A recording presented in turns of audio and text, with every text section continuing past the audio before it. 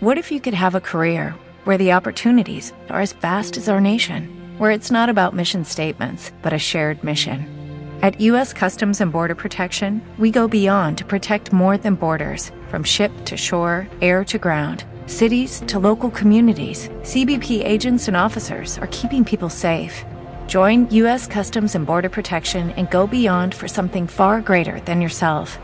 Learn more at cbp.gov/careers. That's a good cover. Talk shoes. Recorded live. If you hear the sound of my voice right now, that's because you're either listening live or you've happened upon a pre-edit copy of the Scuba Obsessed Netcast. Come back in a few hours and we will have an edited version all ready for you. Scuba Obsessed, the weekly podcast. We talk about all things scuba diving, from cool new gear, places to dive, and scuba news. Scuba Obsessed episode 236 is recorded live April 9th, 2015. Welcome back to Scuba Obsessed. I'm Darren Jolson, coming to you from the green side of the state of Michigan. Joining me this week is we have Mac, the dive mentor. How you doing today, Mac? I'm doing very well, thank you. I have just come back from the dark side, so I'm into the light again now. Mac's referring to our pre-podcast conversation. If you're in the chat room, you could have heard all sorts of conspiracy theories and been on government watch lists as well. Joining me this week, we have Jim Schultz. How you doing today, Jim? I'm just fine. We also call Jim our handler.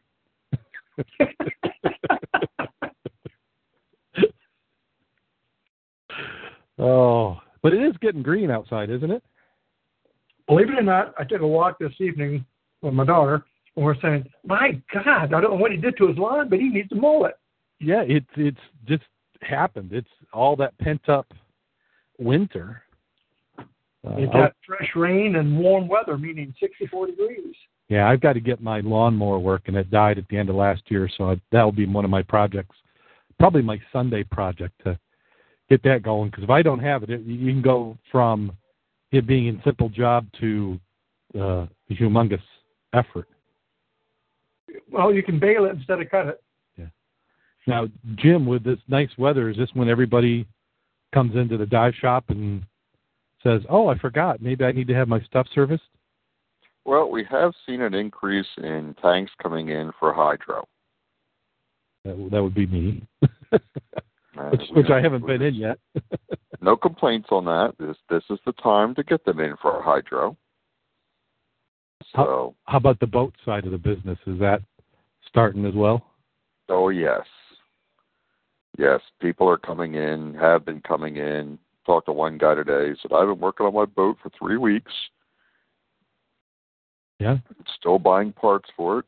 And a lot of people in my neck of the woods will store their boats and RVs at the fairgrounds. They give you a pretty good rate to store them covered in the fairground buildings. And they came out a couple of weeks ago. So I'm sure all those people are working on them. Some years it feels like that checkout from the fairgrounds is late in the year because you had a nice weekend and you wish you had a boat to get out. But this year it seemed to be just about right. And you can start seeing it pick up there at the boat launches, and some of the slips are starting to get boats in there. As soon as they figure out their engines are not going to freeze, yeah, after they use it, the boats are out there. Yeah. Unless you got outboard like Bob does, you kind of have to wait for that no freezing weather. We could still get some frost, but I don't think we're going to get enough anything that would freeze a block. I hope not. God, that would be bad.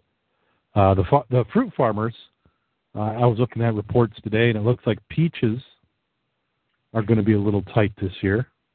Some of the U-picks have already announced they're not going to do U-picks for peaches. You're going to have to buy them. Looks like some varieties of grapes have been damaged, but cherries and apples seem to be okay so far. That's your market report. If you make any money on the market, be sure to send us a check. Well, let's go ahead and jump right on into Scuba in the News. We have a follow-up from an article. If you remember, seems like people are always losing their wedding rings in the water. And we had one couple whose ring was found. Annie oh goodness, another name, Disgagny, and her husband were walking along. Oh wait, I'm not even in the right article. What the heck? Oh, I had all this stuff. Talking about Martin here. I'm talking about what? I can pronounce Martin. Martin. I just lost the ring. Yeah, that one's a little bit easier. Okay, here we go. Yeah, this is a very highly scripted podcast. A couple who lost their wedding ring while on a honeymoon is now going to renew their vows. AEI. The couple they're reunited with their lost wedding ring after discovered by a scuba diver in Mexico. They have renewed their vows in an intimate ceremony along with the man who found the ring. Martin and Jessica Castillo from Nuevo Larda, Mexico, lost the ring, which belonged to Mr. Castillo while he was scuba diving during their honeymoon in Playa del Carmen. This was in February 2013. They give up any hope of finding the ring, but a Massachusetts resident, Daniel Rorick, picked it up from the ocean floor a year after it was first lost. Now, to honor the lucky reunion, the ring, Mrs. and Mr. Castillo have renewed their vows and even asked Mr. Rorick, 22, to serve as their godfather of the ring. I'm not saying the Spanish term for that. Took place at the same time as their original honeymoon. Oh, in the same town. Same time. I just make up words. Who needs an article? Then the rest. Okay. You're fine there. It's just the government is interfering with your articles and dithering with you. Yeah, they're feeding sounds into my headphones. That's true. Making letters disappear. Yeah. Go right ahead. And let's see, the next one is somebody got lucky. Annie. How did you mean that? Lucky. Not dying is pretty lucky to me. Oh, okay. So Annie and her husband were walking along the breakwater in Ogden Point Saturday afternoon, and they spotted a scuba diver in distress about 25 meters out in the water. The diver was horizontal in the water. She could hear faint cries for help. The pair didn't have any cell phones, so they asked a couple next to them to call 911. It was intuitive, she recalled. I looked at my husband and said, someone's going to have to get her. That's all I thought. The former triathlete, a 49-year-old Vancouver resident, ran down to the steps on the rocks, took off his running shoes and socks, and dove in the water. She seemed to be moving farther out the water, he said. When he reached her, the diver's dry suit was inflated like a balloon. The waves kept splashing over her head, which was lower in the water than her body. She was taking on water. She was coughing. She wasn't coughing crazily. She just seemed numb. Her eyes were closed, and she still had her mask on. He tried to keep her head out of the water, looked for the valve to release some of the air out of the suit. She managed to push the diver closer to the breakwater where several men waded the water to help pull the woman to safety. The woman's diving partner eventually surfaced and said the pair had become separated while diving and he had been looking for her in the dark waters. A diver herself, she said she experienced diving in deep water at the point knows it's dark down there. Good news is that the diver was released from the hospital and it appears to be okay.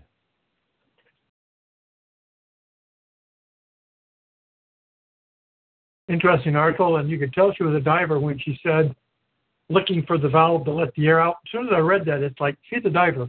Yeah. She wouldn't go through that. Mm-hmm.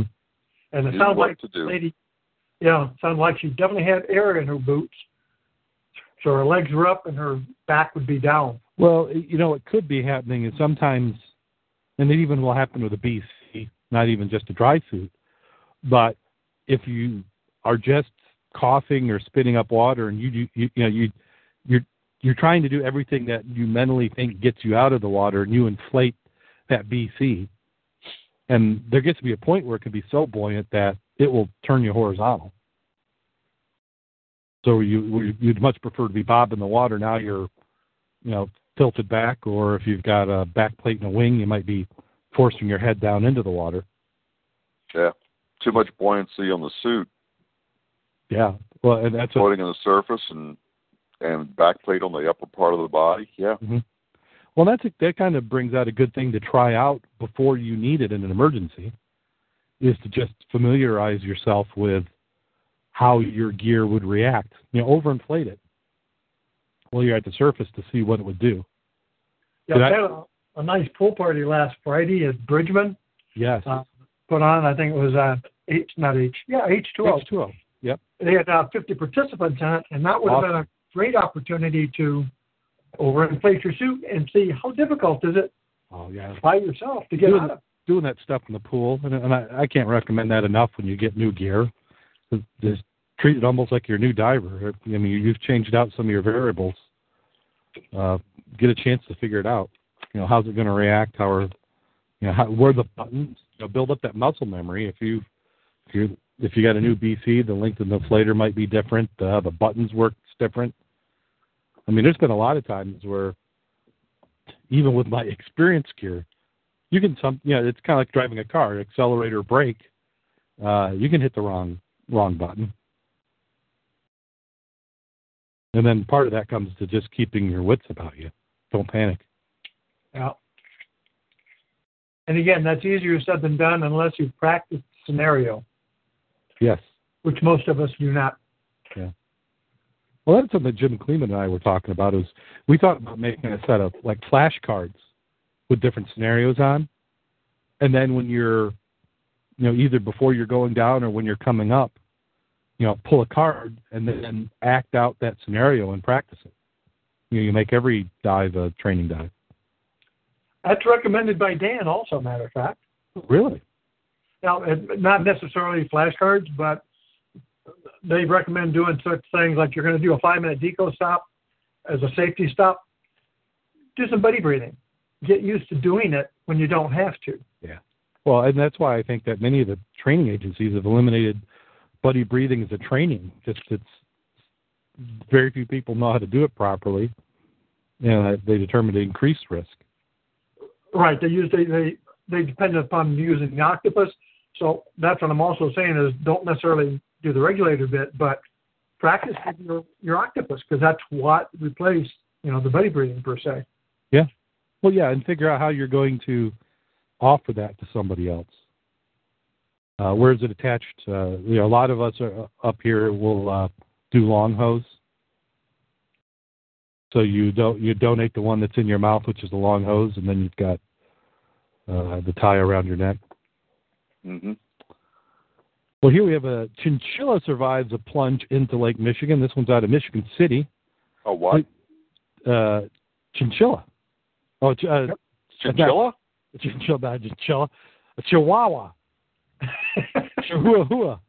Jumped off her shoulders into the water, you say? Yeah. How much milk have you had with your cookies tonight? I've still got a centimeter left in the bottom of the bottle. Chinchillas. That's better than those damn armadillos, I tell you.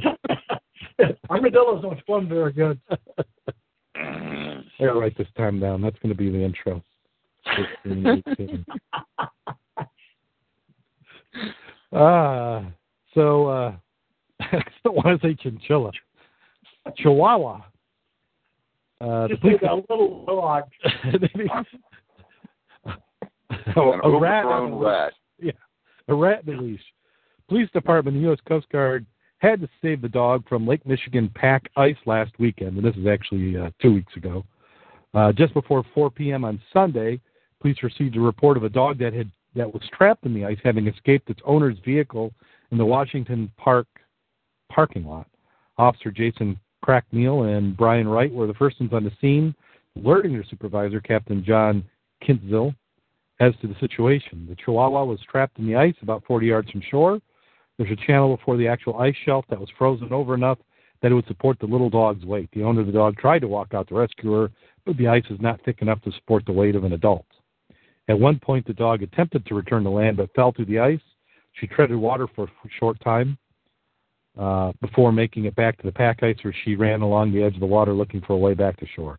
She was afraid and cold enough at that point that she began to succumb to hypothermia, which I have to think chinchilla. A little dog. A little dog. That size, that would have to be like 2 minutes. I mean, there's like no mass there. They're just but they're high energy dogs. Yeah, they are. They shake a lot, even when it's warm. A member of the LaPorte County scuba diving team telling him to prepare for the rescue of the dog. Coast Guard Petty Officer 3rd Class James Pooh was already there with a dry suit and had headed out. Poe broke through the ice, making his way through the water as deep as 5 feet at some points. Reaching the pack ice, Poe wrapped the dog in a blanket and made his way back to shore. The dog was stuck in the ice shelf for about 25 minutes before being rescued. She was taken to the North Central Veterinary Emergency Center in Westville for treatment. The dog was extremely hypothermic. She was pretty lifeless, Mink said. And the dog's temperature upon arrival was 68 degrees, when typical temperatures would be for that dog would be 101 to 102 for canines. That dog should be dead. Yeah. I mean, if that had been a person, that would have been pretty much it. Oh, that would have been, up there correct. Yeah. Fortunately for the following day, Mink said the dog was eating and maintaining a normal body temperature. She's great. She made a very fast recovery and is very, very lucky. So that pack ice is not something to play around with. As well we know. And speaking of pack ice, we do not have any ice on the North Pier side. Is it gone? Yep, totally gone. I was thinking about getting out there the other day, but unfortunately, a lot of people had to work, and I didn't have anybody to go with me. Can't Bob get that nuclear plant fueled up? You could give them to bring a boat out.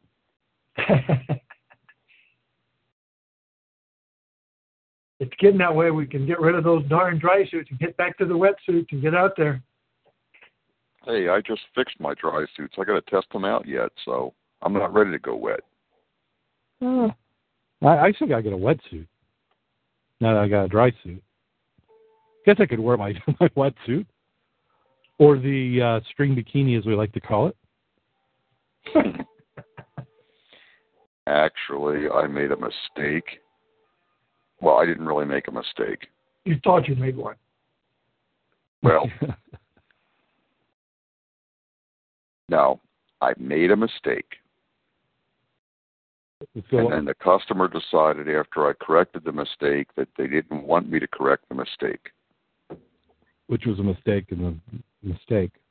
Right. So I have a 3X wetsuit that I need to get rid of. Ah.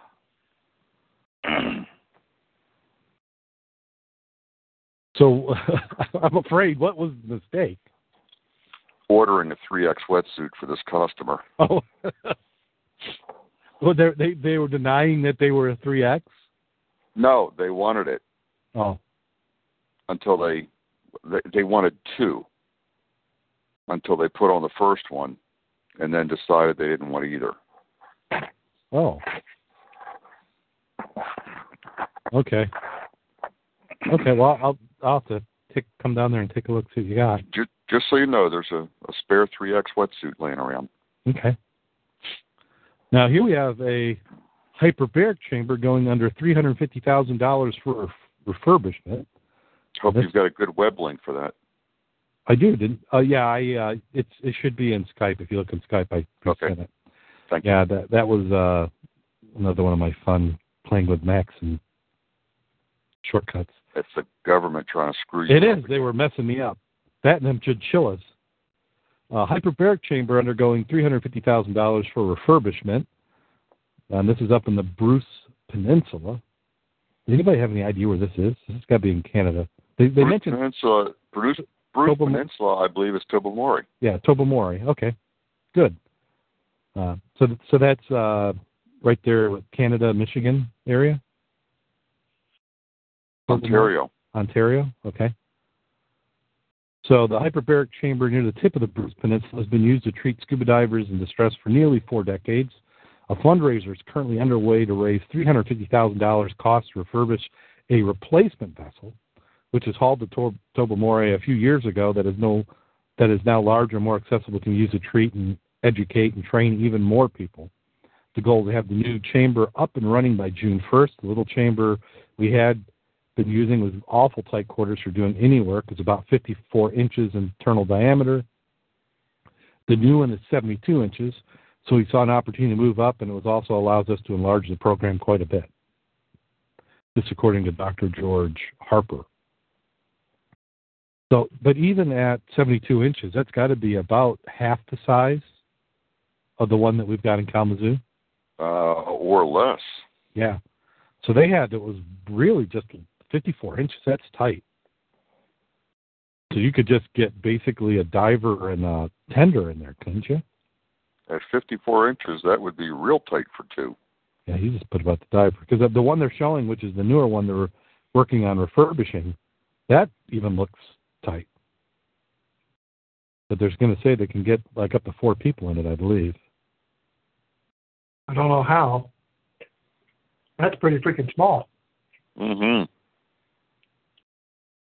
Yeah, originally it was set up for diving accidents and the bends and air embolisms and things like that. Now our biggest is wound care and wound healing, diabetic ulcers, people that have had radiation treatment. We treat them before and after to help promote bone and skin growth. Anything that involves getting pure oxygen to damaged tissues is to promote the healing. Yeah, they say they really only have one, at most they see one decompression sickness a year. And that's good. That is good. And you want to have one for when you really don't need it. Yeah. A chamber, that is. Yes. Yeah, you don't want decompression sickness. The vessel that is undergoing the refurbishment was used at Toronto General Hospital until 2002. It was then placed in storage at Seneca College. It arrived in Tobermory in 2012, installed the community's new medical clinic, which was built last year. Tobermory Hyperbaric Facility Incorporated was formed in February 2014 to raise money for the refurbishment project. At present time, there are some of the wounds that are being treated, particularly by home care, that go on to interminably for years. At the end of time, it ends up costing the system huge money, comes to the order of $60,000 to $100,000 a year for a home visit routine. For some of the chronic wounds, with all the materials they take home involved in misery and suffering of the patient. So it's important to improve the situation when you get the wounds that will be respond to healed. Get those wounds that will respond to healed. Oh, okay. I read it a little bit out of order. Tons of treatments could also be expanded with a refurbished chamber. And if you want to see more information about it, it's www.tobermoryhyperbaric.ca for the project, and I'm sure they'll take your money.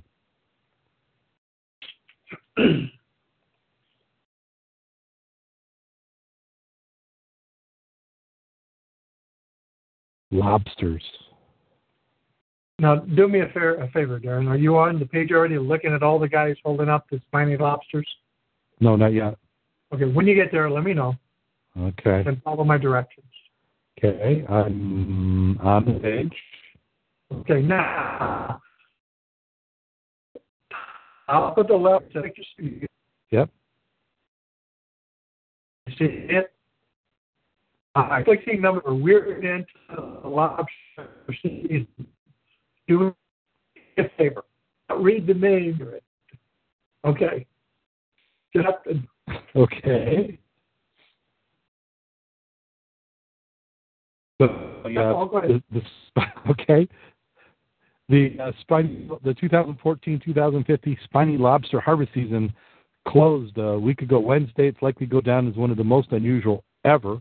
Recreational and commercial divers said they enjoyed bountiful catches since the season opened August 6th. For the first time, bully netters' catches suppressed those of the commercial divers. Commercial trappers coming off the previous seasons of the highest landings in a decade harvested fewer bugs than ever in the past 8 months, but have sold their catches for 2 to 3 times the price. So it's a real catch-22, says Tom Matthews, a veteran research scientist at Florida Fish and Wildlife Research Institute's Marathon. Is a big surprise to me the fishermen thought it was a good year. During the 13-14 season, commercial divers, lobster fishers, the majority working in the Keys, bought 6.2 million pounds. 6.2 million of the bugs. Matthews said they kept their traps in the water longer because they were being paid as much as $18 per pound, while whole live lobsters by buyers from China. The catch level was so high, scientists said they expected limits set by the Federal Magnuson-Stevens Fishery Conservation and Management Act. The managers thought they would require a cut to allowable catch this season to make up for the overage. But that didn't happen because fishermen brought in way fewer bugs than expected. Current projections are 3.1 million to 4.4 million pounds as the season ends. The lobster fishery is known for fluctuations. It averages 1.5 million pounds up or down each year, so this has been a bad season total. But because of the higher prices per pound, fishermen didn't see a problem.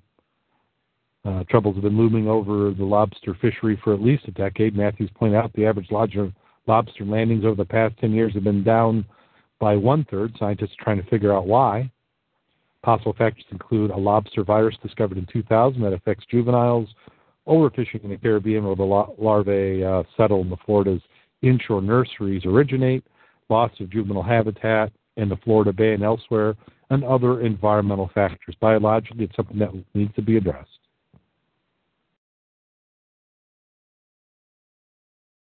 So that's kind of free market working for you.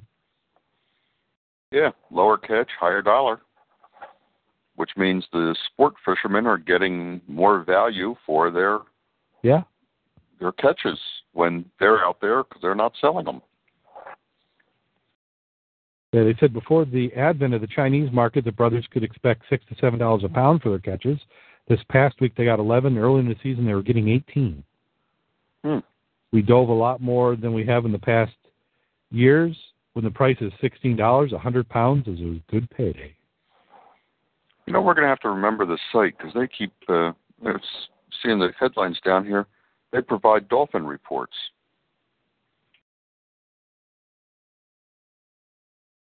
Really? Mm-hmm. Must be a season for dolphins. Do they have like dolphin recipes? No, they didn't really say. They just said, follow the dolphins. I wonder what manna steaks run.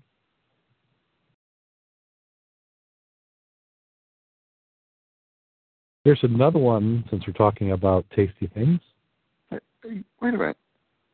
Get the latest dolphins news, stats, injury reports. Yeah. Sent weekdays during the season. That's unbelievable. It's amazing. Yeah, it's good. It's good they're into wildlife like that. Yeah, nice of them. Right now, there's a bunch of people in their cars screaming at the radio, going, "You guys are numbskulls." Hey, what do they mean, us guys? I know the difference between a Chihuahua and a chimichanga. Chimichanga. That's just a little bit of batter and about 350-degree oil.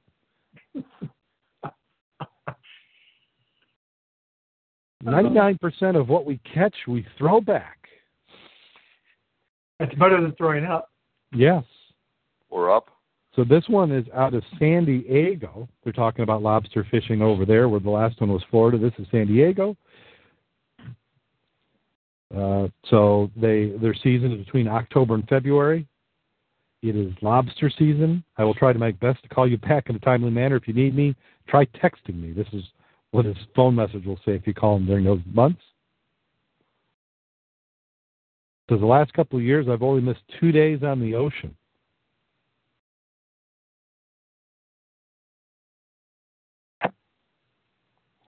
So he says in total they have 200 pounds of salmon heads that he uses as bait late in the season. Medic likes to fish with 250 pounds. In the beginning of lobster season, it's not abnormal for him to have 4,500 pounds of bait on hand at a cost of about 50 cents a pound.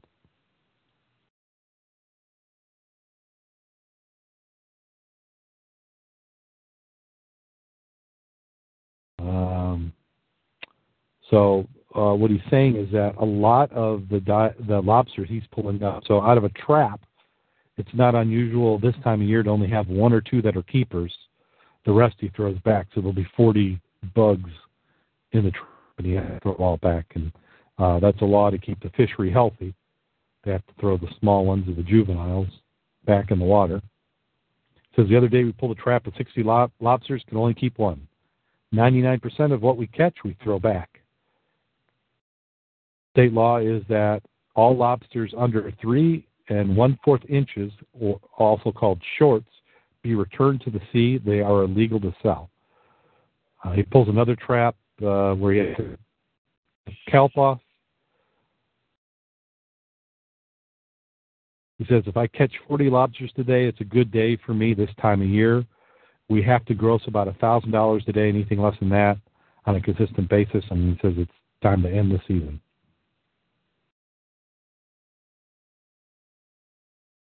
I wonder if instead of shorts, they call them crayfish. Yeah. You think that'd be a different species then? You could keep them. Because that'd be big crayfish, wouldn't they? Yeah. 40% of my catch gets stolen from divers. Now, this is something I was alarmed by. And I wonder if he's over-exaggerating. You're hoping he is. In October, it's a race to get to the traps before the thieves get to them. We don't catch that many, so if somebody comes and takes 5 lobsters from me, that's a big chunk of what I made for that day. It's stealing. Some people tell themselves it's not. He's even witnessed ever stealing from firsthand. He said, I had a scuba diver was right on top of my trap. It was clear water that day, so I could see him. I pulled up the trap as fast as I could. It was open and empty. Did we just disconnect? I don't know, but I wish it would say thieves instead of divers. And a thief was right on top of my trap. Yeah. Yeah. Let's pick Jim back up. We lost him for a second there.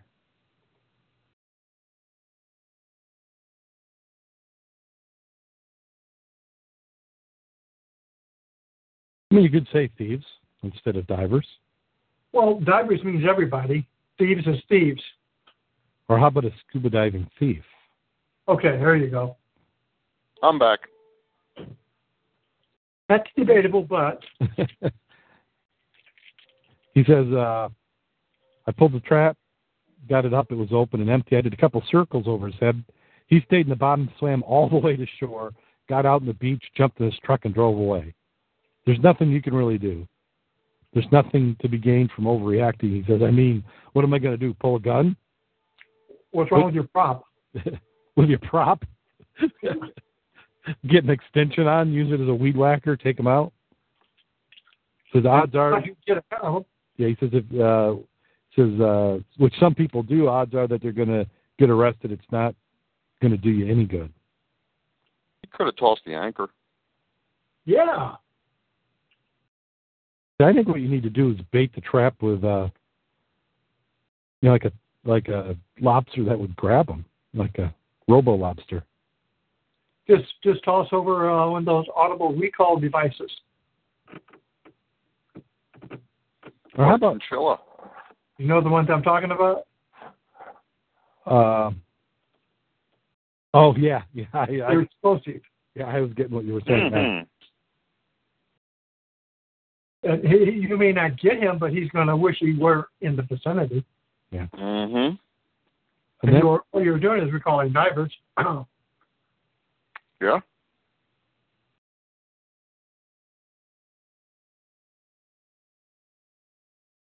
Oh, here's another one. On the next page, you see what he's talking about? It says, just outside of Del Mar, a couple of fishermen in a skiff surprise medic. Instead of setting an anchor, the pair tie up to one of his traps. As soon as he spots the faux pas, the medic steers toward the boat towards him and picks up speed. They quickly cut their line. Assholes, medic says under his breath. Pulling alongside him, he shouts calmly over the engine, these traps cost me $80 a piece. They aren't strong enough to hold your boat. They acknowledge and apologize. No wonder my traps have been moving around.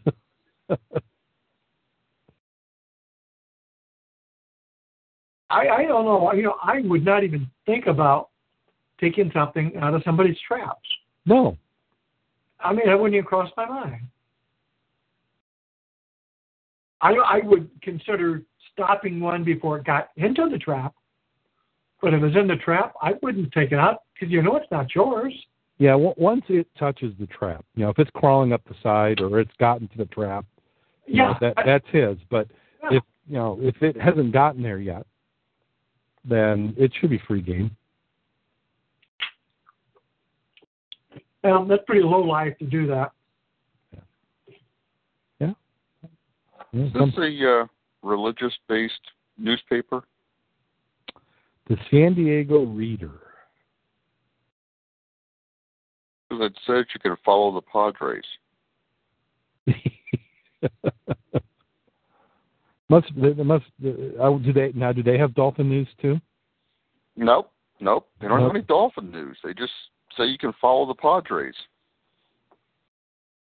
Did you follow up on some of the comments at the end of this? I'm there now. I live in the Pacific Northwest. We often have crab traps, not lobster traps. I have been a diver since summer 1966, Chulao, Vietnam era. I've never seen a diver take a crab from a trap. That's the way it ought to be. Yeah. Well, I think one thing that's a problem is I think there's a little exaggeration. 60%. I mean, is that just an excuse for bad? 40. I'm sorry, 40%. 40. That still seems an awful high number. It does. I mean, it's just kind of like a way of explaining away you had a bad catch. I mean, you shouldn't have any stolen by divers, but I would question the numbers. Mm.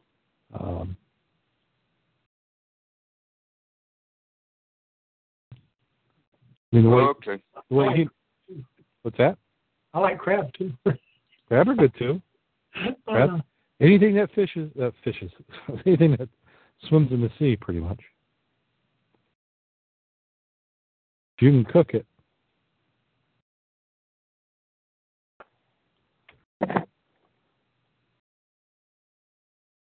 Yep, if I know Mac, he would eat a mermaid. Okay, here's another one. This one's out of La Jolla. Judge confirms ruling tossing the La Jolla odor lawsuit.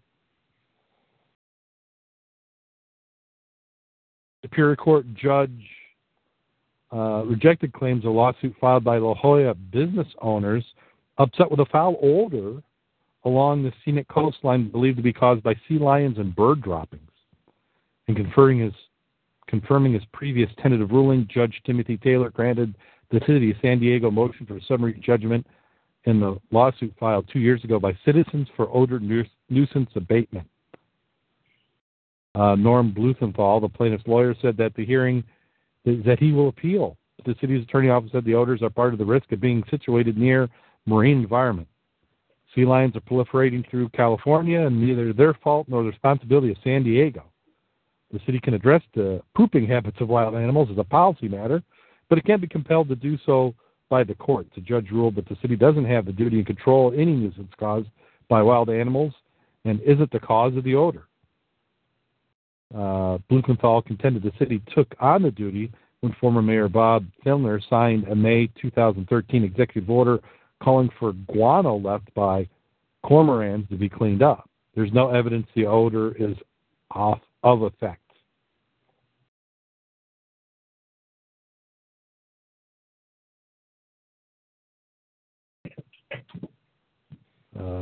Let's see. City has taken a couple of steps to alleviate the odor, including spraying microbial form on the rocks, installing a gate and a fence, in hopes of increasing presence of people in the bluffs would deter the sea lions from taking up residence. The lawyer said the bird stench was cleaned up only to be replaced by sea lion odor.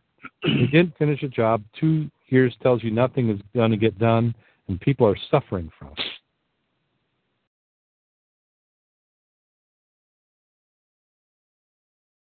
You know, I am shocked and dismayed to find out that animals poop. Well, there's no basis for that comment, though, right? Mayor Bob signed an executive order. God, I've heard people doing that. Anyway, calling for guano left by cormorants to be cleaned up. It's setting a standard. Yeah, but that is I can see where their basis is, even though both of them leave a lot to be desired. Right, and Does the mayor have the authority to commit the whole citizens of the county to cleaning up poop left by wild animals so that businesses who happen to be along the shore and didn't realize that there would be shore smells? Hey, it's an executive order. He doesn't need any authority. Just like when especially when an executive order, has to deal with crap. Yes. Well, it appears to be done, but maybe we'll be able to hear about that update in a year. Well, it's like when we had the alewives die-off many years ago. Mm-hmm. As you see, very, very right. Now, who are you going to sue? Nobody. Well, what this association is maintaining is that they believe it's controllable and that the city has a responsibility to pay for the cleanup. Now, I'm sure if you wanted to raise the taxes to the business owners, 20%, that they would be fine with that. Or if it's that bad, why don't they pay for it? Couldn't they hire a crew? Yeah, go out there and do it yourself. Yeah. And see out there with little doggy bags for the fish and stuff. Yeah.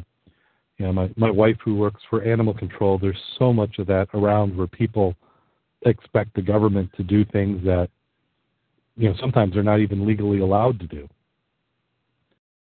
Judge puts the kibosh on attempt to salvage Cape Cod shipwreck.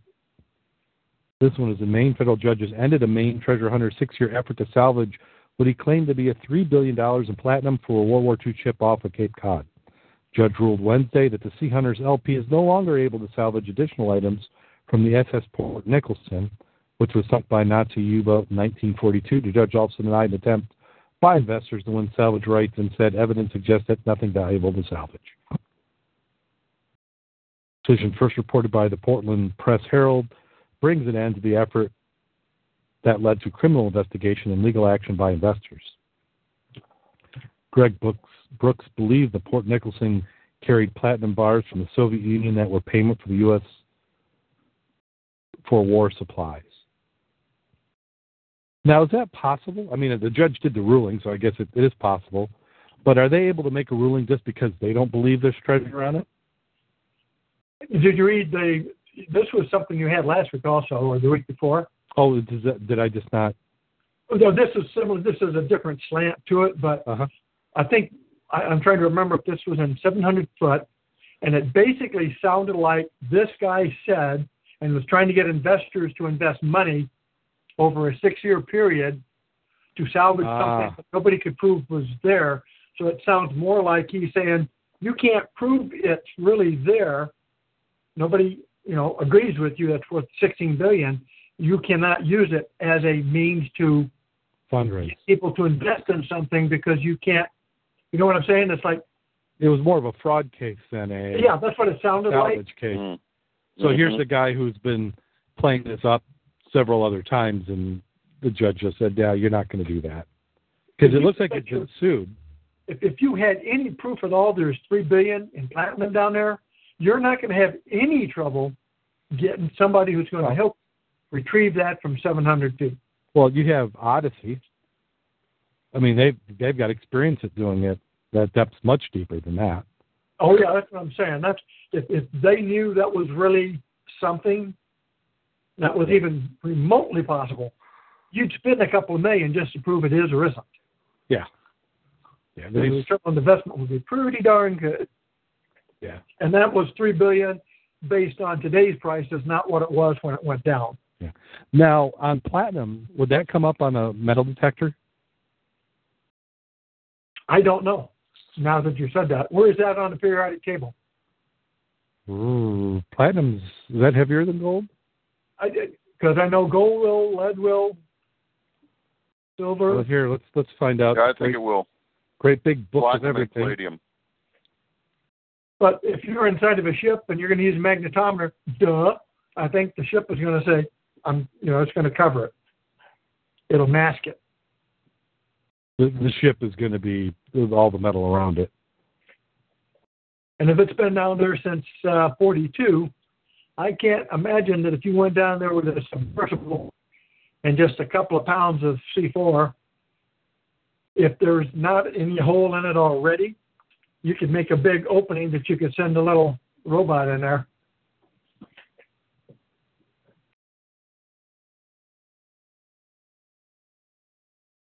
Okay, I'm on a website, which I like this station. What's that? This article we're reading, Mm-hmm. I like this website because these guys report on patriots. You're really trying to make the list today, aren't you? He's got them on fire.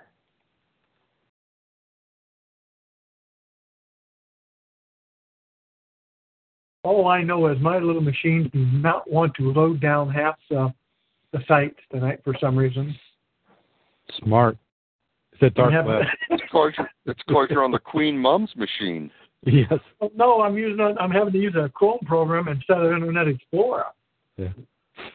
Yeah, Chrome has kind of jumped the shark in some situations. I know Chrome's getting a little slower lately. I think this might be one we covered before, too, isn't it? Scuba divers. Well, I'm still looking on that other one. The Port Nicholson wreck in 2008.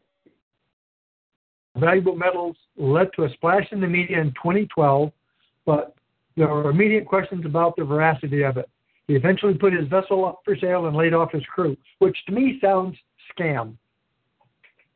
Yes, it does. Mm-hmm. But then again, I'm probably jumping to conclusions. Yeah, we have no evidence, allegedly scam. Scuba divers launched an appeal to find evidence of a World War I ship captain. A group of scuba divers had launched an appeal to find the relatives of the captain who died following the sinking of a ship in World War II. Merchant Navy Captain Arthur Ligertwood Murison was in charge of the SS Lituano, which was torpedoed on March 18, 1918. The ship had been coal carrier for the Allied war effort. It was hit by a missile from a U-boat. A missile? In 1918, did they have missiles? Sure. Is that what they... Well, it could have been a surface shot. That's what I'm thinking. Gun projectile. Yeah, that must be what they meant. Gun projectile. They said it was... written in the UK? Yeah, UK. Well, what do you expect? Thanks to all UK listeners. Yeah, if there's anybody that can butcher the English language, it's the UK. Yeah, it's like, where do they think this language came from? The ship, which has been carrying, the vessel was laying at 65 feet down the seabed off the coast of Exeter ever since. Now, nearly 100 years later, the British Subaquatic Club is preparing to perform a commemorative dive on March 18th, 2018, to mark the century of since the ship's demise. The run-in with the commemorative dive, the BSAC is attempting to track down descendants of the ship's captain. Captain Murison was from Methlick in Aberdeenshire, survived the attack, but died a year later in Granand, France, at age 58. 2 men died when the ship was torpedoed, the first mate and the fourth engineer. Now it was torpedoed. So it was missiled and then torpedoed. Somebody got the source out, and they're doing something. As a club, we intend to dive on her 100th anniversary of sinking in 2018 to commemorate her loss as part of the Nautical Archaeological Society Lost Beneath the Web's 1914 to 1918 initiative. That's a long name for an initiative. We'll be trying to locate relatives of anyone who may have served on her at any time of her sinking, especially Captain Arthur Ligertwood Murison, and the 2 casualties, first mate Rudolph Richards and fourth engineer John Chin. Not much is known about Captain Murison except that he was married to a woman named Annie Donaldson in May 1900, had 2 daughters, Anne Murison, who died in 1999 in Maryland in the United States, and Agnes Hasty Murison, who died in March 1995 in Perthshire. Well, if they've got that, should that be enough? Mr. Braybrook, who has been diving for more than 30 years, added, "It would be fantastic to find relatives of Captain Morrison so we can share the project with our team, particularly dive. We are planning on the of the ship sinking. Anyone who could help locate the sentence or any further information on Bay Tiguano would urge you to get in touch with the Severnside Subaquatic Club." Can't they just go to Ancestry.com and look it up? Probably could. By the way, that item they're doing, the Nautical Archaeological Society is encouraging commemorative dives on World War I wrecks through a new project, Lost Beneath the Waves, 1914-1918. Divers around the world, sport, commercial, military, are invited to visit sites of World War I losses of any nation from now to 2018, as close as possible to the anniversaries of their sinking. They're asked to share their experiences, observations, and any research by uploading photographs, video clips, and notes following their dives. So that's where they're coming from. Okay. It's a cool program.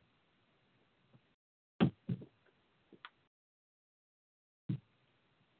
long as you get a permit. A permit to dive it? Hey, government wreck. You need a permit to dive. Oh, wait a minute. 2 people died on it, right? So You can't do any exploration on that, right? It's like a tomb. Oh, here we go. You get a permit to dive the Monitor. Yeah, that's because the current from your fins will destroy the Monitor. Right. Yeah, what's left of it that they didn't take already that you don't see? That they stole and stuck in a museum. that they then couldn't fund to finish the project, so it rusted in a tank. If you're an archaeologist, it's not thievery. It's called Grant. Okay, this one is out of Australia. Underwater rugby champions will be held in Brisbane. They were held this last weekend, hosted by the University of Queensland team, the Unidive Gals. For some years, Australia and New Zealand have been playing for a Hunter Cup, currently held by Australia. The Pan-Pacific competition is the first time a team from Asia will compete in Australia. Singapore is sending 2 teams. Underwater rugby is played in a deep pool, maximum depth of 5 meters, with teams of 12. 6 players from each team are in the water at one time, and they use the bench regularly to cover their breath. The goals are on the bottom of the pool, and positions are forward, back, and goalie. So the sport is new to Australia. The Gulls team was established 2 years ago and is known as the Unidive Gulls. It sprang from UQ's Scuba Diving Club Unidive. Underwater rugby is definitely gaining popularity. Last year, teams started in Melbourne. This year, teams have sprung up in Perth and what is that? Adelaide. The Gulls were featured on TV show Totally Wild this year, and recently the Sydney team was interviewed by Mario on the Footy Show, which in the U.S. we have no idea what either of those are. UQ students and staff played in Gulls and are supported by Travel Country and Whitsunday Escape. The problem here is who's got pools that deep? I can't think of a pool where we could play that. Just in that small section of the Bridgman diving side. Yeah, you just have a little That's section. a very small place there. So that'd be like playing basketball with 1 hoop. Works for me. You have to Can't run full court, so that would work. Yeah, I can hold my breath to the bottom. So 5 meters, so we're talking 15 feet. Yeah, but you'd need that. So probably what they're doing is they're using probably university diving pools to do that type of activity. It kind of sounds cool. I don't know if I would do it. I know. Not at your age. Probably not. You know, my walker would get caught in the steps going in. The Canadian government unveils 3D models. Models? I only thought there was D and double D. I didn't realize there was 3D. You pay your money and get all sorts of stuff. Yeah. Must be that dark web again. Yeah. Canadian government unveils 3D models of the HMS Erebus.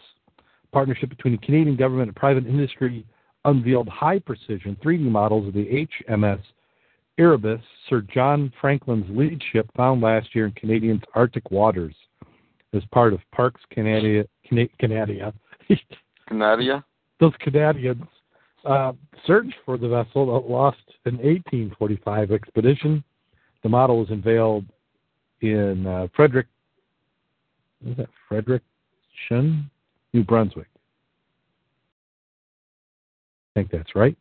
Officials from the Fishery and Oceans Canada joined the Canadian Geospatial Software Company, CARIS, and Geomass Technology Innovation Support Center, Tecterra, to unveil the models and used up all their acronym letters in one paragraph. Canadian innovation continues to play a major role in ongoing successful efforts to explore, research, understand our maritime history. It's a privilege to watch traditional means and modern technology come together to create a deep understanding of the Arctic and the Canadian identity.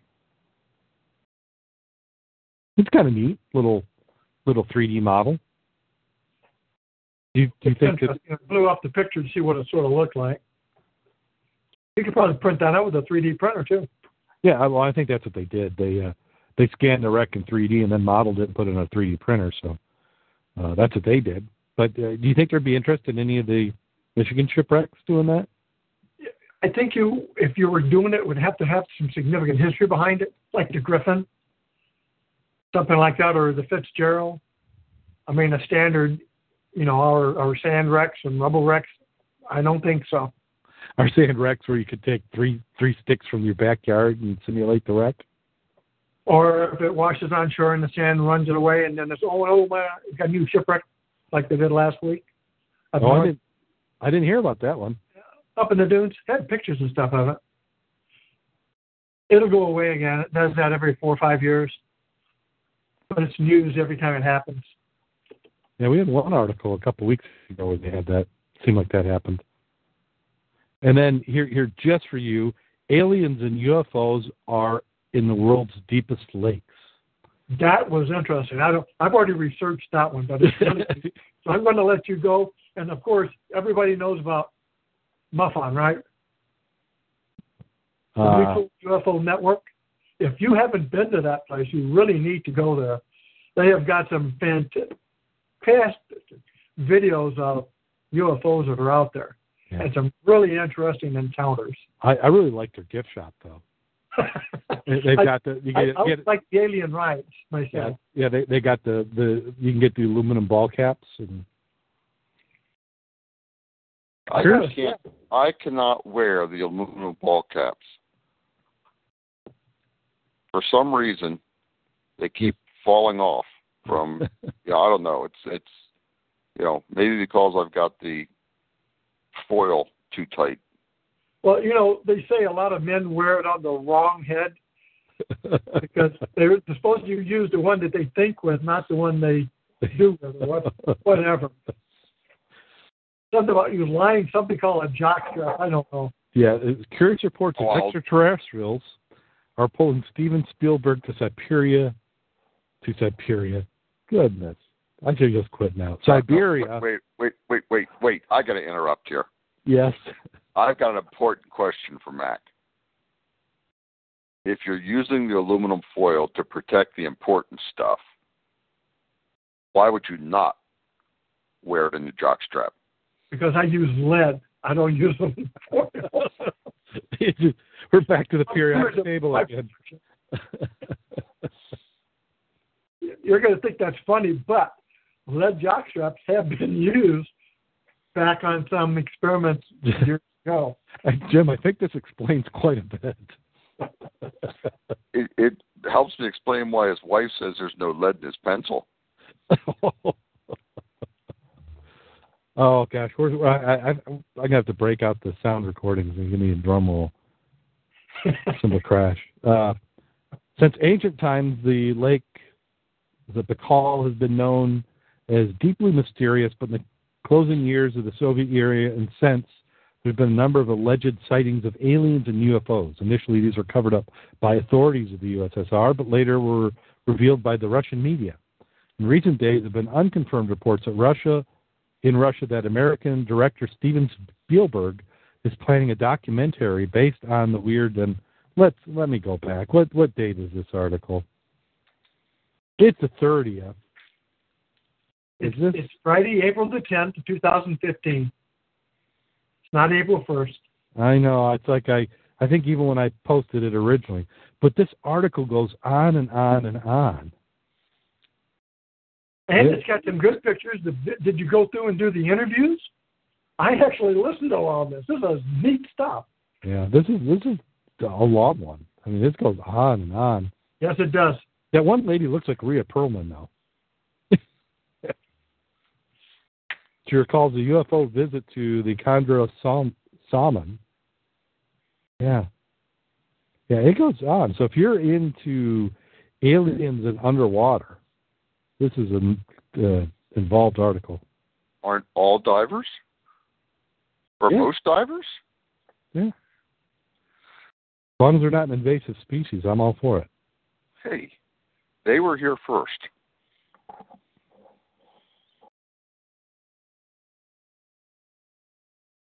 How do you think you got here? You were seated here, man. Come on. Yeah, okay. I would go to one of their conferences in a heartbeat. Wouldn't you guys? Oh, especially if it was in Vegas. You know, I have been to a conference with my dad in the 70s. We went to one. They had. And you remember it? Yeah, it wasn't that young. It was Omni magazine. It might have been like 81, but it was Omni magazine had these UFO researchers, and they were doing a tour, and they came to. That was when I lived in Midland, and we went and listened to the presentation, and they had all sorts of stuff. They had photos, and they put it up on screens, and you got to see it, and it was interesting. I edited one of my presentations I was given not too long ago, and I was talking about the Michigan Triangle, and people have a little interest in that aspect. But I went through the MUFON reports for 2012 and 13. Phenomenal amount of activity along the coast from St. Joe up to Muskegon, which is one of the legs of the triangle. And there's a good bit of the new type, the triangle type, that have been identified and caught on radar as, I don't know what those are, type items from Chicago. Mm-hmm. Now, it's quite interesting. Now, have you gone out there and have you noticed that if you're watching the sun go down, that it sizzles when it hits the water? Well, it has to. I mean, it's hot, man. The other one is the green flash, which I still haven't seen. You haven't seen the green flash? I haven't seen the green flash. I feel neglected, or I don't know. Mark was out there a couple of weeks ago, and if you saw the pictures he put on Facebook of the Aurora Borealis. Now, those are cool. Well, are you sure, or was that re-entry flashes from alien aircraft? Or could be. I mean, that's what some of the speculation was. That's why so many people were out there watching.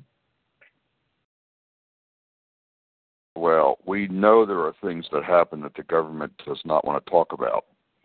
Absolutely. Like things that fall off airplanes that disappear. Yeah. Oh, don't even. Okay, we're back. We're back to the pre-show stuff. I've been following this flight where the plane crashed, and you as a pilot might have a thought on this, where they said that the captain locked the other pilot out of the cabin. Yeah. Co-pilot locked the captain out of the cabin, okay. And then set the one that crashed in France. Now, from people I know who've piloted the Airbus, they said that would be screaming so loud as you were coming down. But they said that they claim that the guy who was causing it to crash was calm because they could hear his breathing on the tape. But and there they're was saying, no pull up, pull up, pull up, pull up. They haven't released the audio, conveniently.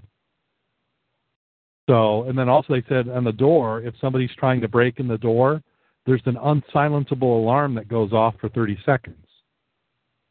They said all that noise would be such a racket that you couldn't hear the pilot breathing. So there's a lot of stuff. Also, they found the flight recorder, but a chip had fallen out of it and they couldn't find it. Does that even seem possible? Not on the flight recorder. Yeah. But there was other items that have come out in the German paper, Der Spiegel, about they had actually found chips from people's camera/phones. Yeah. That they took during that last 10-minute ride down. And now, is that people who see some of that, even though I could understand why you would not want that publicized. But by the same token, I didn't do the calculations, but if it took you 10 or 15 minutes to come down from 36,000 feet, that's not a really ungodly descent rate.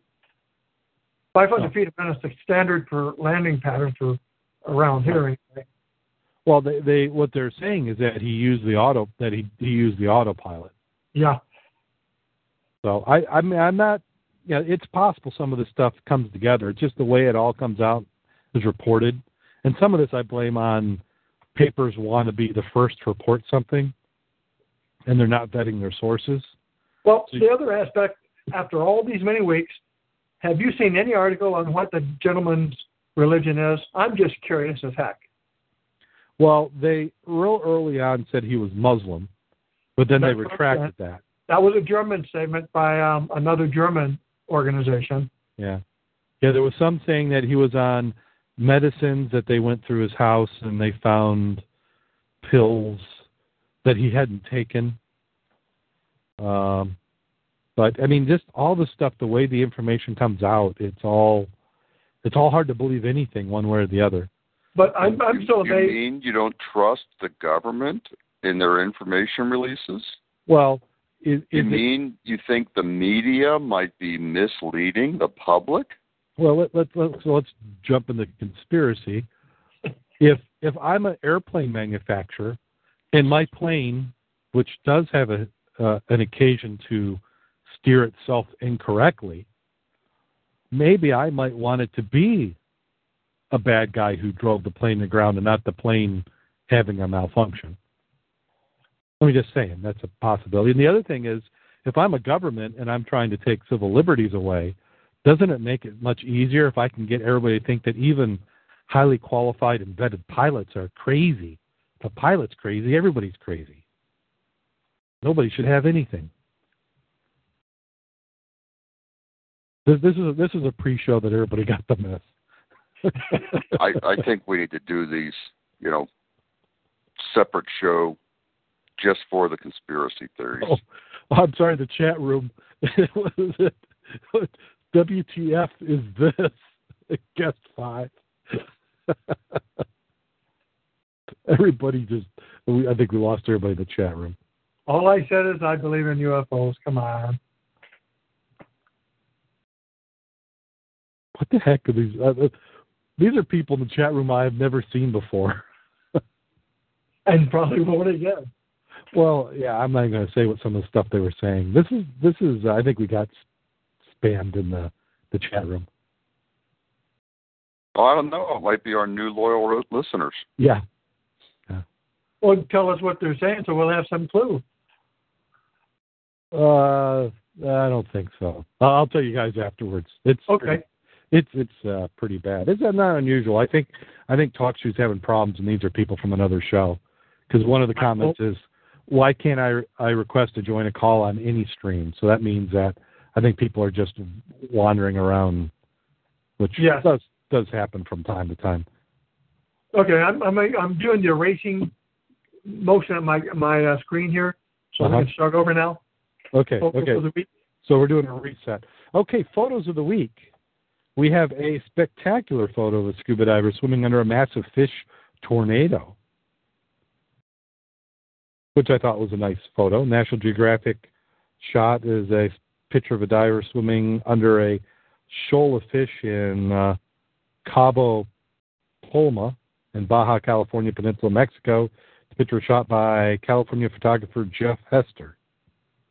Shows an ocean full of life, but wasn't always the case. It's an interesting picture. It would sort of freak you out, though. That would be... I think that if you were in that, that would... I don't know. I don't think I'd want to be in that. If those fish had teeth, I'd be very concerned. Well, look at the size of some of the fish that are outside the group. Yeah. I mean, they're a good 2.5, 3 feet. And that tornado just looks to be filled with them. And they look like piranha. Or not. Yeah. I bet they taste like chicken, though. And let's see. We got some potentially cool, if I can get back to it, scuba gear. So this might be a case where you want to be droned. Yeah. That's not a bad idea there. Well, you think about it, that would be much more effective than some of the others. And what we're talking about is the article is the StanfordAdvocate.com, a drone attachment developed by Stanford to help prevent drowning. Fly out and drop a ring buoy. Yeah, Bill Pedro was gathering feedback from lifeguards about his invention, which was a drone, an accessory for an alien drone that drops a life preserver to swimmers in distress. The improvements they suggested was not one that he expected. He said it needed to be designed to drop 2 life rings or 4 or more. In March, Pedro posted his project Riptide on Kickstarter, crowdfunding site, to set money for a goal. The help of 5 high school students in King Low, Thomas Haywood, and Stanford, Pedro developed the accessory which attaches to a drone that can be guided from a breach to a struggling swimmer and drop a life preserver, buying time until lifeguards can get to the swimmer.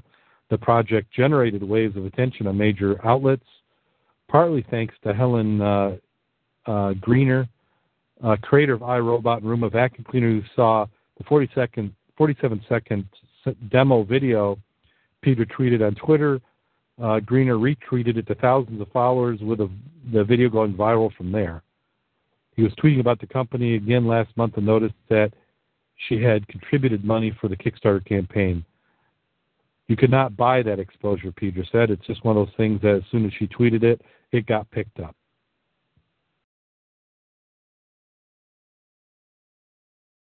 He says he plans to build a company around Project Riptide and establish it in Stanford, where he got feedback and assistance from King students who participated in computer science and robotics class taught by Susan Heinz.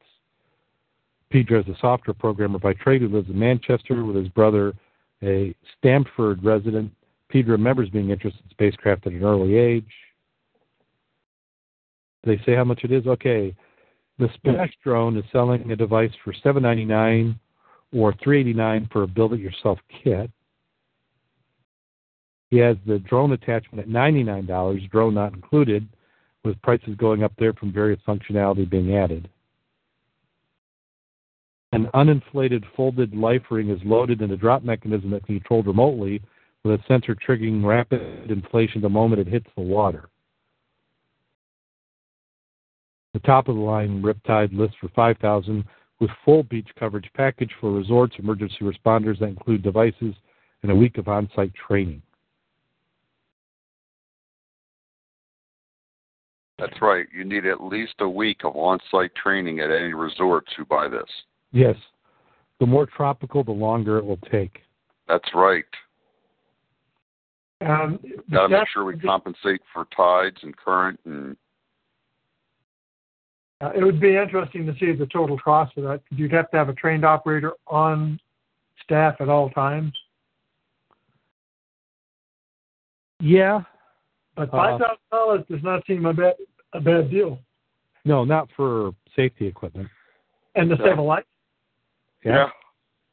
Now, is that just to drop something that would be a flotation device, or would there be a line attached to it?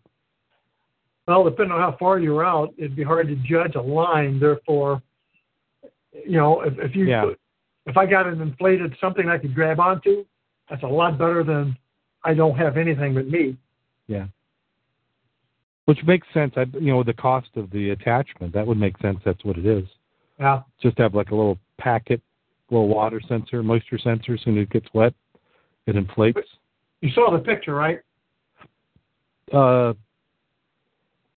got a white drone, waterproof drone, and under it you got long legs, and under it is looks like a rolled up safety sausage. Yeah. Yeah, because what he's doing is he's taking a drone that normally would have had a camera mounted underneath there, and they've replaced the camera. Yeah, because that DJI Phantom drone, that is a nice drone. I was thinking if you leave the camera on there, then the operator could continue to monitor the person's condition and direct rescuers in. Yeah. Plus, the rescuers can hone in on the drone above. Yeah. Well, that DJI makes I believe it's a 6-propeller drone that has significant lifting power, and that one you could probably do a camera and have 6 buoys on it. They've got some that are designed to do large Hollywood cameras now, and they've got quite a bit of lifting power. And flying these isn't as tough as it used to be to fly helicopters or remote control. It's gotten much easier. Still requires a little bit of training, but it wouldn't take a long time for you to train. You just have that as one of the things. If you're a lifeguard, you learn how to operate the drone. Yeah. Mm-hmm. Yeah, it's a cool idea.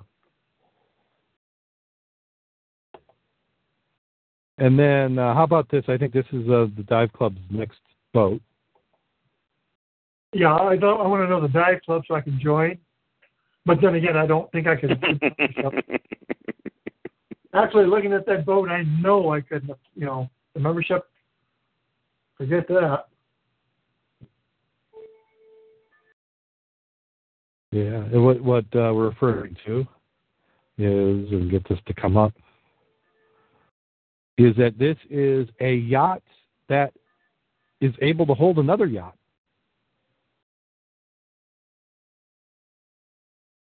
I wouldn't mind being filthy rich. I mean, filthy rich to have that.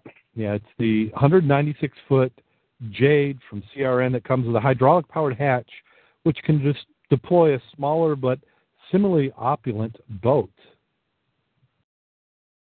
But I would say that's probably about a 30-footer, 28-footer. What'd you say? It's hard to tell. Yeah, it's a low profile. Yeah, it's kind of a sportier boat. Yeah, built for speed. Yeah, but yeah, I mean, you still got the platform in the back. You could get some divers in the water. Is that dive flag they've got in the corner? It's hard to tell. Nah, not unless it's green. Oh, is it green? It's having a hard time seeing the color on the screen. Yeah, the yacht's priced at 48 million pounds.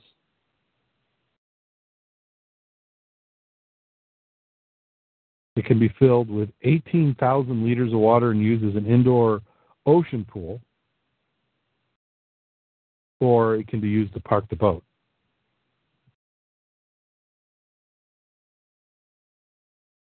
What's a hammam room?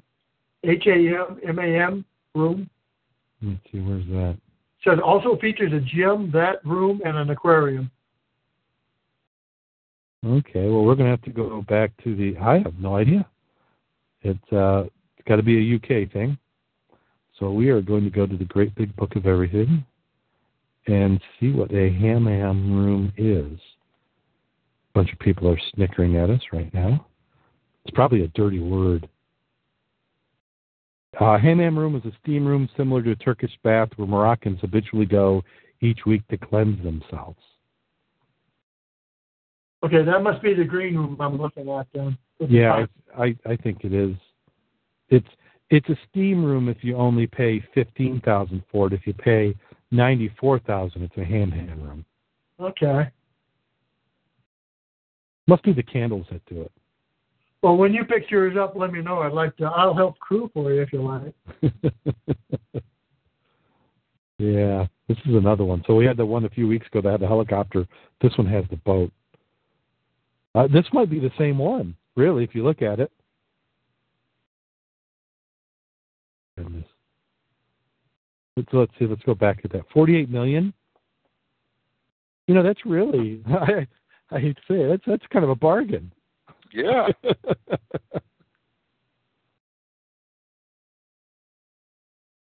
Bargain. Okay, well that does it for Scuba in the news. So if you would like to buy us a boat, you can send us a check, contact us, we'll let you know. Or loan us one. Yeah, you'd loan us one.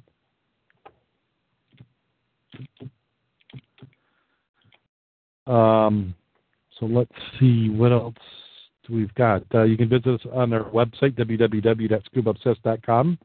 That I promise I will be working on. I was actually going to work on it today.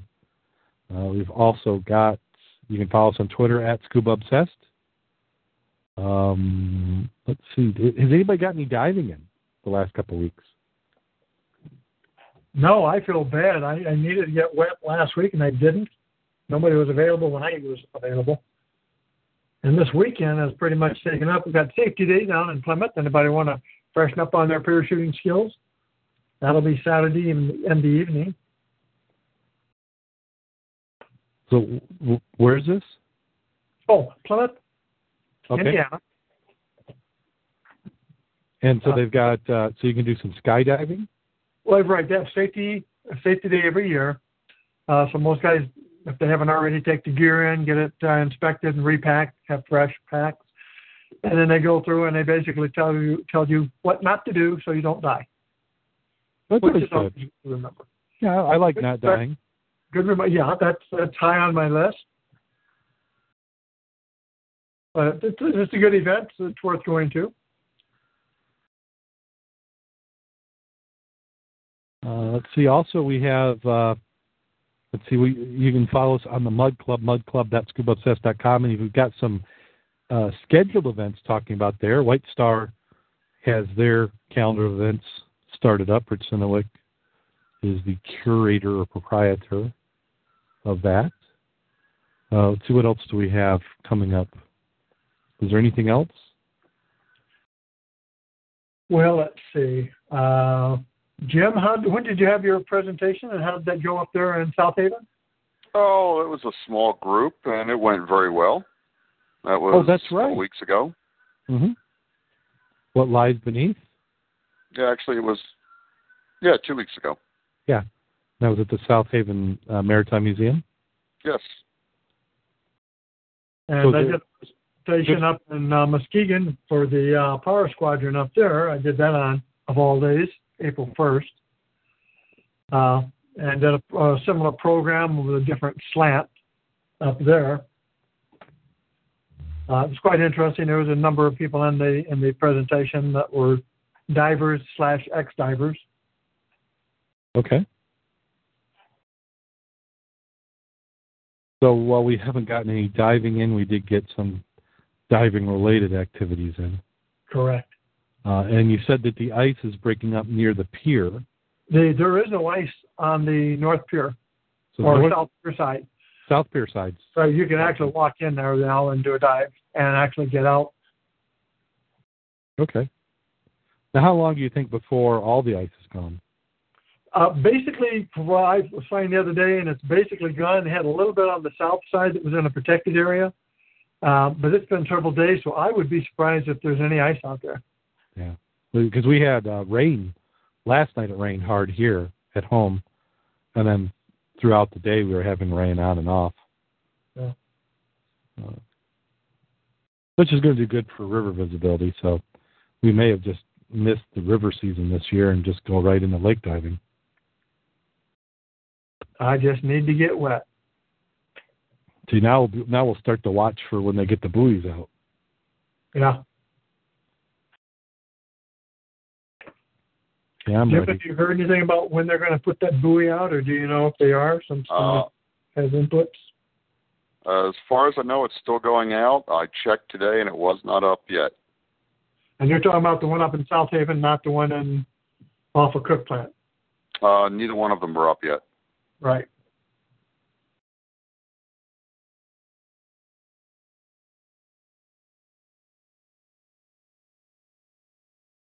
Cool. Okay. Let's see, is there anything else? Anybody got anything to plug? Oh, let me see what we got here. Not too much for April yet. We've still got, I've put down the 11th, 18th, and 25th of this, not all Saturdays for dives to be determined. I know that as soon as Bob is off of his outage duties, he'll be chomping at the bit to get into the water. Any word on when that outage is going to end? I really haven't paid any attention to it lately. But it was supposed to be a 29-dayer, so... Oh, wow, so a pretty quick one then. I would think it's coming up to be done. You used to hear all about outages when they were longer. Now when they're so short... They try to be short. Yeah, they try. I mean, there's always things can happen. They can break something that you can't fix, and you have to replace, and that can turn a 30-day into a 6-month. But it's been a while since they've had one of those happen. Probably the last one was when the turbine went bad. Yeah, 29 days is doable. I mean, they did a lot of prep work. And again, planning is the key. Having the parts before you need them is key. Yeah. You have that kind of stuff, then you can do it. And good, dedicated employees. Yeah, and they've got the incentive to do it. Okay. And then, did we talk about the open house at Wolf's? Has that been since? I believe we did. Yeah. Okay. Yeah, that went well. Yeah, I miss a week and I'm all out of timing. And St. Louis Sam's in the chat room. I'm not sure what he's trying to get me to look at. He said check Craigslist, which I know Craigslist is like online classifieds, but I'm not sure what for. It said Plymouth, Indiana. So here, I don't know if they're just looking at. Is there something particular we should look at, St. Louis Sam, if he's still there? I don't know, but you've got about an hour before you lose power. Oh, to buy a boat. Oh. Well, let's take a look. Okay, so Plymouth, Indiana. I wonder if is that where he's got a boat? Plymouth, Indiana. That's not too far from here. I used to work in Plymouth. So we're going to go Craig. Whoops. Sharing it on. I'm going to Craigslist.org, who's not a sponsor but should be. I don't know. I don't even know how Craigslist makes their money. Let's see. So I'm going to go South Bend. I think that's the local area. And we go boats, which I'm sure this time of year is just loaded with nothing but boats.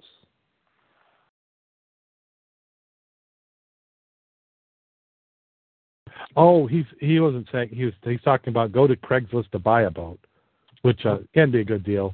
And then Plymouth, he was talking about. Isn't that where your jump zone is? Well, that's where the closest one around here is. Yeah, okay. So I was combining two threads together, so not specifically. So we got boats by owner, boats by dealer. Let's do boats by owner. You get good deals with boats. I've seen even in St. Joe driving around where if I had an extra $20,000, some of these boats that were $50,000, $60,000 new, you get a good deal on. If you had an extra $20,000, you'd have another horse or 10. No! Say it's not so. Oh, the truth hurts. Well, your wife would have another horse or 10. Yeah. It's a 2009 Glass Run 205 GXL for $23,500. It's got a picture. Yeah, it's just a speedboat. Not a good dive boat. Okay. Yeah, the St. Louis Sam saying a boat is a hole a hole in the water you pour money into, which is true. Well, isn't that what they say? Your fondest days are the day you buy it and the day you sell it? Yeah. That's right. And it stands for break out another 1,000. Yeah. And my grandfather, who owned marinas, he used to say, if you have to ask me how much, you probably shouldn't have it.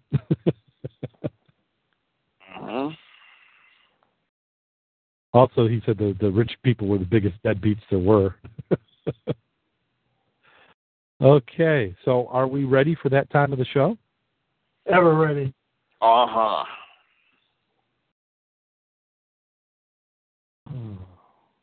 Did I do this one already? Let me see. Yeah, I have, actually. Ooh, this is a bad one. But that's Did it get any better over time? No, I've got the wrong one here. Does it have anything to do with chinchillas or chihuahuas? No, it didn't. I had one that Rod sent me, but then when I pasted it in here, it's not the correct one.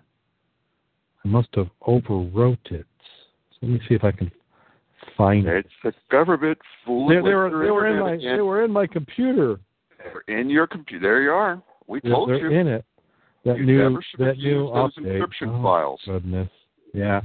You started encrypting your emails, and now you're a target. It had nothing to do with the 40 times I said bomb terrorists. Oh, just stir the pot. Stir the pot. Well, actually, that was one of my plugins I wanted to do. Is I wanted one that would take like the high trigger words and randomly insert it into every email you sent. And at some point, they would get tired of reading all your email. I was actually thinking about using them as like an archive service. You know, if you couldn't find an email, you could just, send the NSA a message and say, hey, can you tell me what I said in this date? Yeah. You probably could. Well, that's what they say. You don't have to back up your computer. Just ask them if they'd mind giving you a little more information back from yours. Okay.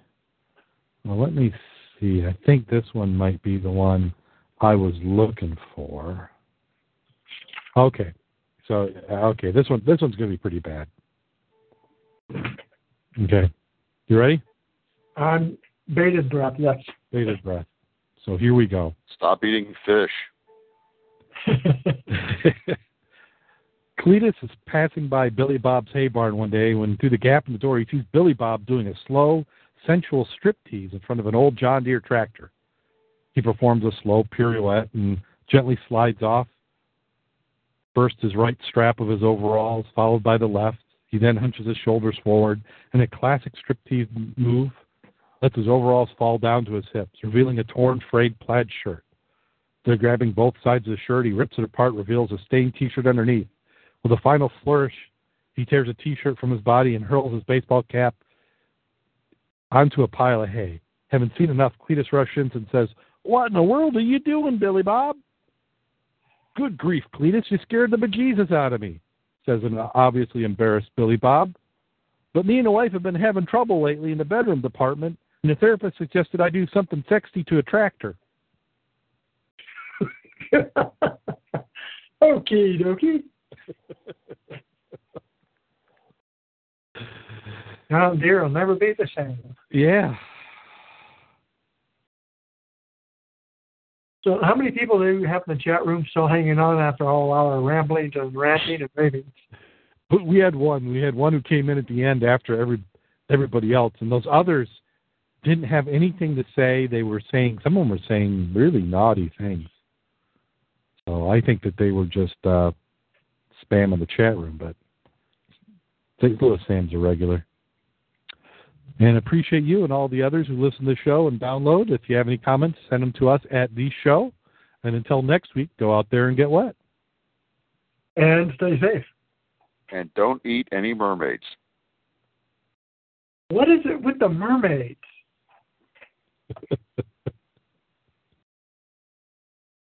It is Ryan here, and I have a question for you. What do you do when you win? Like, are you a fist pumper, a woohooer, a hand clapper, a high fiver? I kind of like the high five, but if you want to hone in on those winning moves, check out Chumba Casino. At ChumbaCasino.com, choose from hundreds of social casino-style games for your chance to redeem serious cash prizes. There are new game releases weekly, plus free daily bonuses, so don't wait. Start having the most fun ever at ChumbaCasino.com. No purchase necessary. VGW Group. Void where prohibited by law. See terms and conditions. 18+.